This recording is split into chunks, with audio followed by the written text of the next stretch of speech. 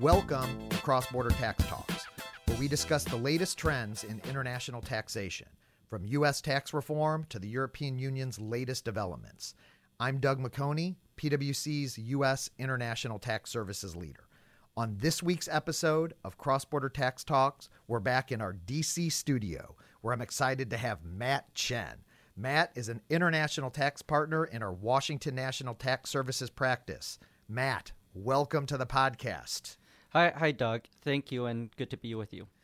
So on September 13th, Matt, we got 157 pages of regulations on global intangible low-taxed income.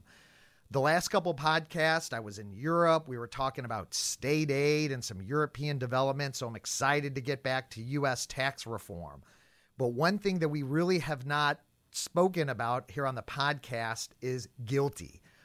What the heck is GILTI? And Matt, really, how did we get here? Sure, Doug. So Congress enacted the 2017 Act last December.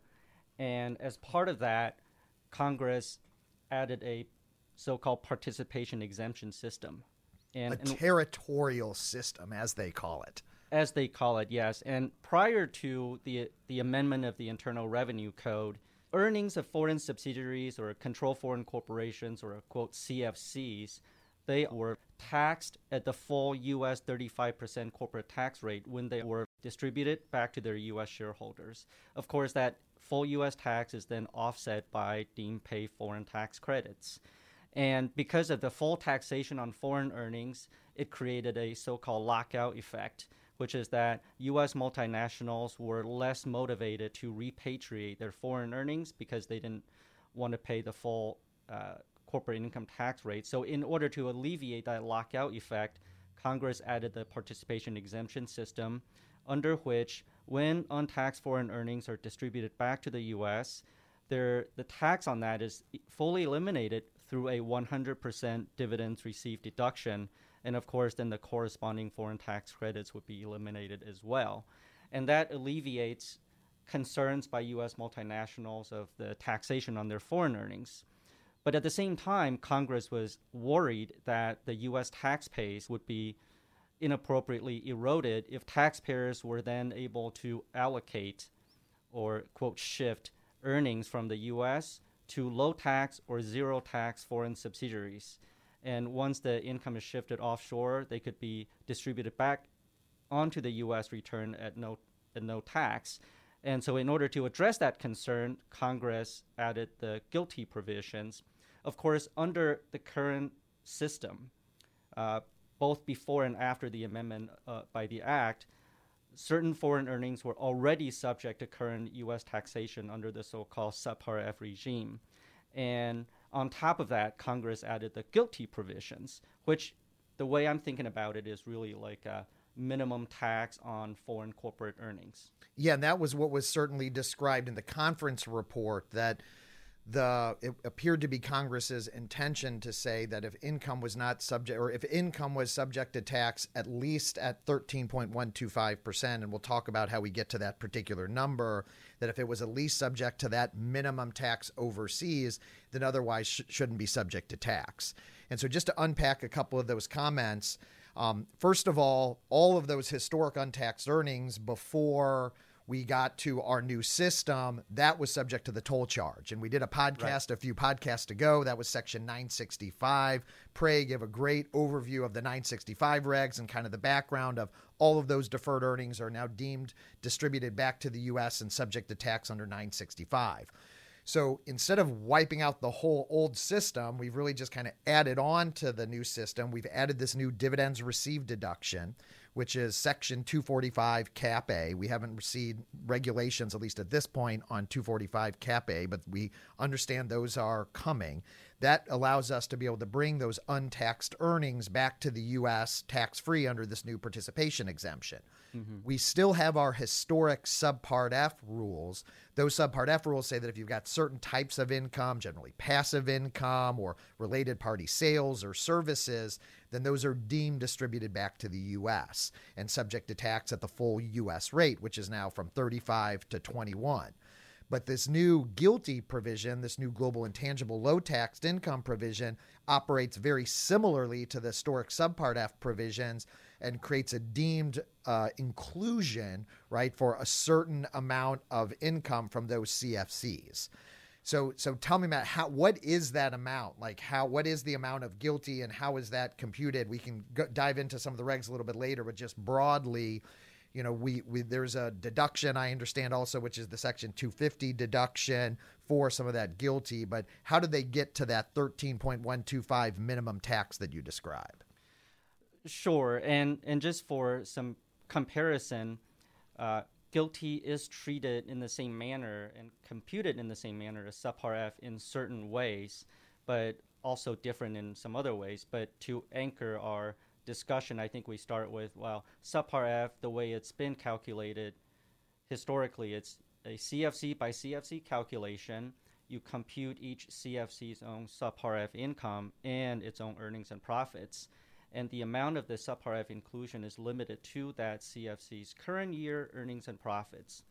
And GILTI operates a little differently. Instead of a CFC by CFC determination, it looks at a particular U.S. shareholder's aggregate combined net income in all of its CFCs, or that shareholder's pro rata share of its CFC's combined net income. And the starting point is, what types of gross income are in the calculation? We start with the total gross income of a CFC, again, calculated under U.S. tax principles, and you exclude certain items that are already taxed under U.S. rules, like you kick out Subpart F, you kick out effectively connected income because those items are already subject to U.S. rules. And then you back out certain items that are expressly excluded for purposes of GILTI. The main one that comes to my mind are related party dividends. Those items are kicked out. And then you figure out a routine fixed return on the CFC's tangible depreciable assets. And those assets are commonly called QBI, or Qualified Business Asset Investments. Basically, again, depreciable tangible assets. So whatever amount that's taken into account on the gross income side, less the fixed routine return, that's the net income of the CFCs that will need to be taken into account. And the tax rate on this amount plus the associated deemed dividend on so-called gross up of related foreign tax credits is then reduced through a 50% deduction. That's how you get to, well, the current full corporate tax rate is 21%, and you reduce it by a 50% deduction, which is on the combination of the GILTI inclusion and the associated foreign tax credit deemed dividend. That's how you theoretically could get to a 13 1/8% tax rate, which is actually computed in the legislative history to this provision. That's right. And so this is very interesting to me, Matt, that we have this so-called territorial system. But the way the GILTI provisions work is that all of the income under U.S. tax concepts at the CFC are subject to immediate tax, except a 10% return on the tax basis of a company's depreciable tangible assets, or in other words, their QBI, as we describe it. And so that really the only amount of earnings that would ever be subject to the Section 245 Cap A dividends received deduction, in other words, our territorial system, is this 10% return on the depreciable tangible assets. And, you know, as I've chatted with my clients and traveled around the country, frankly, there are a lot of companies that just, you know, in service industries, for example, that just don't have many depreciable tangible assets. And so practically speaking, what this means is that there is most, if sometimes not all, of the CFC's earnings of a U.S. shareholder, so their foreign earnings, are subject to immediate U.S. tax, which does beg the question, is this really a territorial system? But maybe we could debate that on a separate podcast. Right, separate podcast. And I also mention, although the name of this provision, GILTI, the first I, or global intangible, although the name contains the word intangible income, this provision is not limited to income derived from the use of intangible property or IP. I think the fixed return on depreciable tangible assets is maybe a placeholder or a high-level proxy for what intangible return might mean. But companies don't necessarily have to have IP in order to be subject to this rule. Absolutely. And I think the other point is, just to keep going through the acronym, it doesn't have to necessarily be low taxed either to be subject to this particular rule. In other words, all of the income is subject to GILTI. And then the question is how much foreign tax credits, to the extent that a CFC has paid foreign taxes on those underlying earnings, how much do those credits do they get? That's how you get down, as you described, to the 13.125%. I think one of the other challenges that I'm seeing, Matt, for companies is, as a result of the fact that you get foreign tax credits from this GILTI inclusion, the U.S. has a very complicated system to determine the amount of foreign tax credit limitation that a U.S. shareholder receives or can take as a result of the receipt of this GILTI inclusion. So, for example, certain expenses that take place in the U.S. group need to be allocated against these various new baskets of income. Under the old regime, we generally had general basket and passive basket. Under the new regime, we still have the general and the passive basket, but we have some new players to the party, which is the GILTI basket and the branch basket.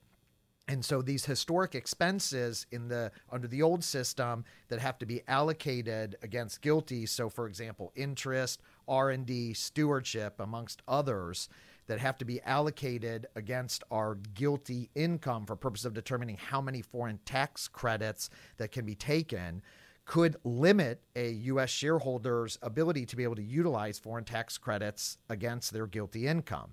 And I think what we've seen in the commentary and what we've seen in a number of panels and just a lot of discussion, both in the tax press and frankly even outside the tax press, we've seen some Wall Street Journal articles, is that even companies that are paying at or above 13.125% may still end up with a U.S. taxable income inclusion or may end up still paying U.S. tax on their GILTI, even though they're paying a very, very high amount of foreign tax. And so that is not low taxed income, but it is the way the rules operate. And I think at least everything that I've seen in the press and the public comments, that we think that and are anticipating regulations that will help shed some light on how those expenses are allocated.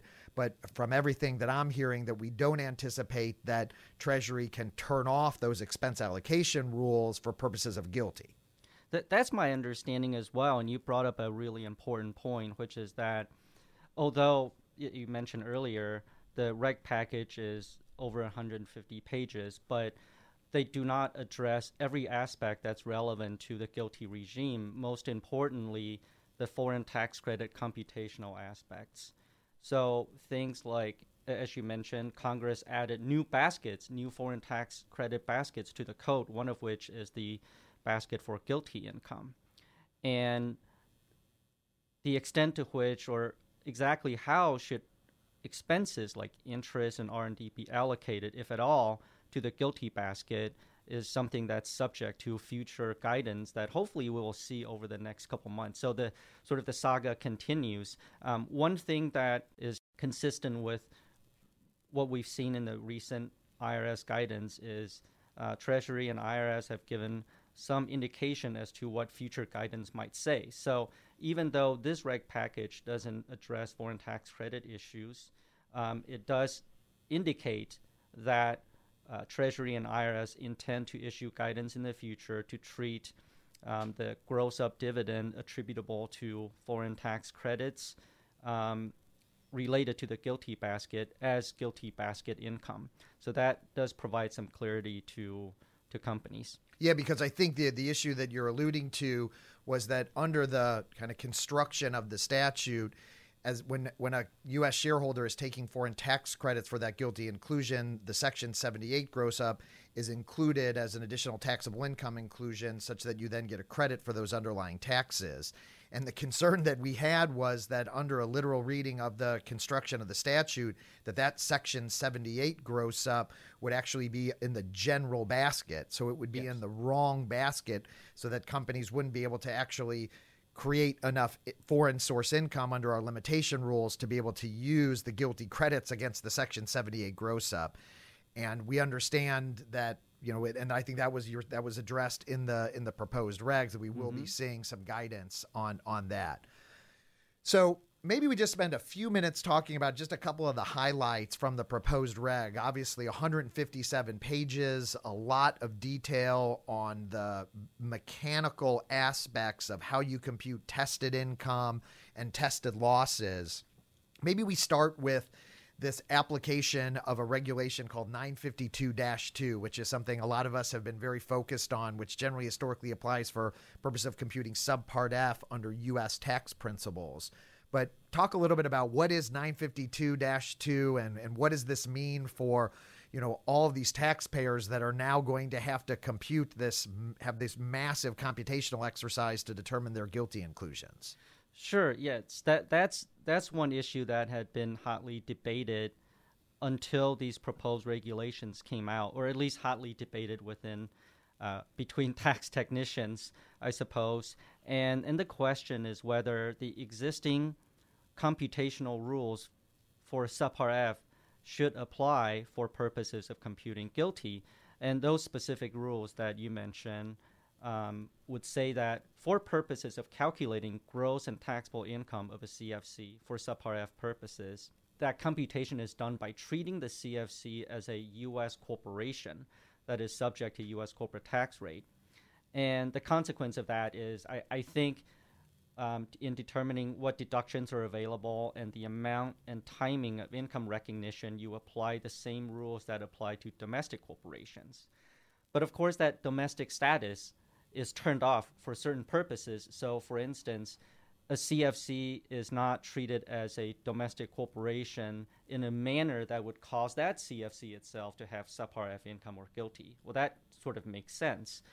What is less unclear is whether the same computational rules would apply to certain provisions that were recently enacted that expressly apply to U.S. corporations. For instance, the dividends received deduction, the 100% dividends received deduction that we just talked about, which was added as part of this participation exemption system. There have been questions raised as to whether a CFC itself can take a Section 245 Cap A deduction. That possibility was alluded to in the legislative history, but the precise application and scope is unclear, and the proposed regs say that Treasury and IRS are thinking through these issues to determine whether the dividends received deduction should apply at the CFC level, and also whether the new Section 163J limitation on interest deductions or other deduction limitations should apply, and they welcome taxpayer comments. Yeah, so that's something, speaking of hotly debated, that a lot of us have spent some time thinking about as we think about having to do these GILTI computations and really treating the CFC as a U.S. corporation for purposes of making these determinations. How far do you take that? So 163J is a perfect example. Do you have to do these interest limitation calculations at the CFC level for purposes of computing your GILTI income? I think that we will get, or I hope and anticipate that we will get some guidance of whether that applies. If we unpack a little bit this 952-2 issue, because it's something I've really struggled with, and a lot of my clients are asking these questions as they're trying to do their projected calculations and thinking particularly from a book perspective, what is that future, or what is that effective tax rate going to look like, or what does it look like? That how far do you take that 952-2? So, for example, what about capital gains and capital and ordinary treatment? Do we have to go through those types of limitations that we see between capital and ordinary? A question that has been bantered about, does Section 385 apply for purposes of determining our GILTI inclusion? And just a lot of very difficult questions, because if you take that to the full logical extent, then you have to look at all of those rules if it's really a U.S. corporation. Your point, I think, on the dividend received deduction is that if a CFC holds lower tier CFCs and you're treating the CFC as a U.S. corporation, then do dividends from that CFC, do you get the 245 Cap A inclusion? My other point, that kind of where we started with, is that I'm speculating that there really won't be that much income that is not already subject to U.S. tax that would even be subject. But if that really is a U.S. corporation, there is the logical step of, well, does that U.S. corporation need to compute subpart F income for those lower tier CFCs? That seems to go a bit too far, so that you have to do like mini sub F inclusions, and maybe there might be some limitations as far as how those rules, I think 952-2 specifically maybe turns off the subpart F rules for purposes of determining that computation. But how GILTI and how everything else applies down below is challenging. Right. And I think in the past, the IRS had considered the extent to which this domestic status treatment should apply, and I think in informal guidance, the IRS had concluded that there must be some limits to the domestic status treatment, because taken to its logical extremes, you might say, well, if I have a CFC that owns other CFCs, then treating them all as domestic corporations, does that mean they now become a consolidated group for U.S. tax purposes? And our transactions between them are subject to the consolidated return regulations. And the IRS has considered issues like that in the past, and they may, I suspect, they will revisit that type of guidance in coming up with answers that companies are looking for regarding 245 Cap A, 385, and 163J. It's a Herculean task for Treasury to really answer and address all of these issues. And obviously we're all very much waiting for guidance, but it really just, it just seems overwhelming, just the amount of unanswered questions. And I'm certain that we'll see a lot of comments on this particular area, and whether it's future reg packages or the final regs, hopefully we'll get some additional clarity on how far we take this U.S. corporation or this deemed domestic corporation concept. Let's talk a little bit, Matt, about tested losses. So, one of the things before we got the proposed regs, the way GILTI is computed, it's actually at the U.S. shareholder level. So unlike subpart F, which is really a CFC concept, it's determined at the CFC level, GILTI is really an inclusion that's determined at the U.S. shareholder level. And so there were questions and concerns that if you had multiple U.S. shareholders, for example, and maybe one U.S. shareholder had a CFC that had positive income and another U.S. shareholder had a CFC that had a loss, or what they call a tested loss, whether you would be able to offset the tested loss of one U.S. shareholder against the tested income of another U.S. shareholder. And so the proposed regs tell us that we get to be able to treat the entire group as one U.S. shareholder for purposes of our tested income and tested loss. But can you shed a little bit of light on that? And then there are some basis adjustments, a lot of complexity I'm not sure we're going to be able to get into, but just shed a little light on that, on the mechanics of those rules. Right. And I think that that's a really important point. Under the statute, it's a pure U.S. shareholder by U.S. shareholder determination. And there is a concern that if one U.S. shareholder owns CFCs with tested income and one other in the same consolidated group with CFCs with tested losses, that you may not be able to offset the income with the losses. The way that IRS and Treasury dealt with that issue is to have the aggregate pro rata share of tested income and tested losses of a U.S. consolidated group added together, and then that amount is then allocated to the consolidated return members, so that you don't have this problem of income not being able to be offset by losses. And similar rules, we won't have time to get into that, but similar concepts are also show up in situations where you have a U.S. partnership that owns CFCs with where that U.S. partnership has U.S. consolidated group or U.S. partners, U.S. corporate partners. The regs would operate in a way that would allow the in some situations the U.S. shareholders to directly calculate their own GILTI inclusion. Yeah, this was a question that we had spent a lot of time, Matt, thinking about, because the way the GILTI provisions and generally the architecture of Subpart F, it's a U.S. shareholder, right, that generally includes the Subpart F income. Well, as we mentioned, GILTI is a little different because it's the U.S. shareholder that actually has that GILTI inclusion. So a U.S. partnership is a U.S. person and therefore is a U.S. shareholder. And so the regs take, I think they call it this modified approach as far as modified aggregate versus entity approach to the rules. Specifically, you mentioned that when you've got a U.S. shareholder or a U.S. partner that is a partner in a U.S. partnership, when that U.S. partnership then owns shares of a CFC. But could you just high level talk about how do those partnership rules work? Right. I mean, as an example, and I think that this is meant to help taxpayers in many cases, meaning if you had a U.S. corporation that itself, let's say it owns a CFC with tested loss, that U.S. corporation is also a partner in a U.S. partnership that owns CFCs with tested income. There's a concern that the tested losses in the U.S. partner's hands won't be able to be offset by the tested income of CFCs held by the U.S. partnership.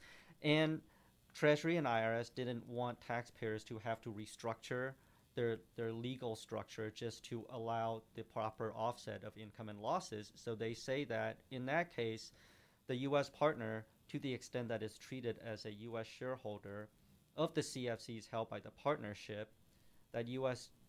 partner can determine its GILTI inclusion directly from the CFCs that are held by the partnership. So that way you get to offset tested income and tested losses between different CFCs.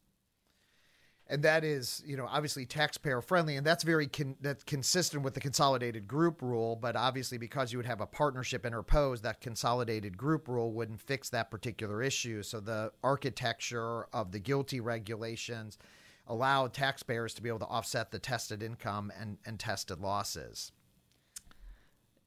That's right. And I just, before we sort of leave the topic of how you calculate income and losses, I think it might be worthwhile to talk a little bit about the pro rata share rule, meaning a GILTI is an inclusion of a U.S. shareholder's pro rata share of the CFC's GILTI and various types of attributes such as tested income, tested loss, the QBI, meaning the depreciable tangible assets, and interest income, interest expenses. So how does a U.S. shareholder determine its pro rata share of those items?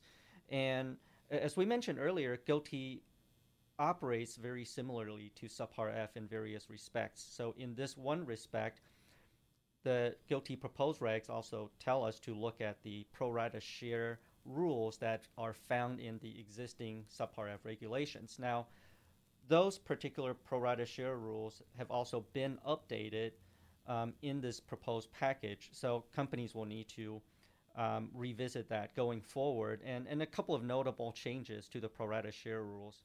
One is that, as we know from existing law, Subpart F inclusions are limited to current year earnings and profits of a CFC.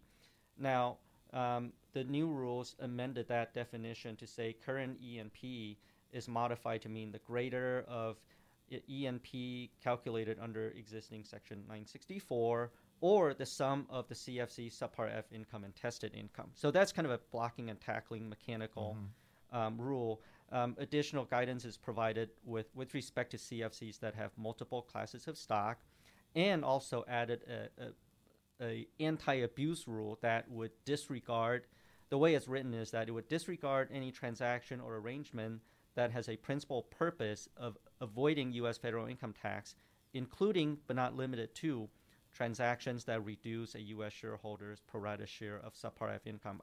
I suspect there's going to be more guidance and taxpayer commentaries on this particular rule, but it's there, and companies have another new anti-abuse rule to think about. Yeah, very broadly written and already been a lot of questions, and we've seen commentary about this provision, and I assume that we'll get hopefully some more clarity and guidance on this. There were a couple of other anti-abuse provisions that were also included as a part of the reg package. One of those related to temporary acquisitions of QBI or of depreciable personal property, and then another one related to transactions that occurred that resulted in something called disqualified basis. Can you maybe share a little bit of insight on that anti-abuse rule? Sure. And when the 2017 Act was put into place and the GILTI rule was added, Congress added an anti-abuse rule in the statute regarding transactions that would increase QBI, or the qualified business asset investment amount. And the proposed regulations added a rule to implement that particular directive from Congress. And legislative history also talks about maybe other broader anti-abuse provisions that could be possible. And so on the disqualified basis rule that you mentioned, Doug, I think in the proposed regs, there's also this broader anti-abuse rule dealing with situations where, and it's not limited to tangible depreciable property, but it's transactions that occurred before the effective date of the GILTI provisions, whereby the U.S. tax bases in certain assets are increased as a result of, for instance, a taxable transaction. And the amortization and depreciation arising from certain types of those transactions would then not be allowed in the future, but solely for purposes of determining deductions and losses related to the computation of GILTI income.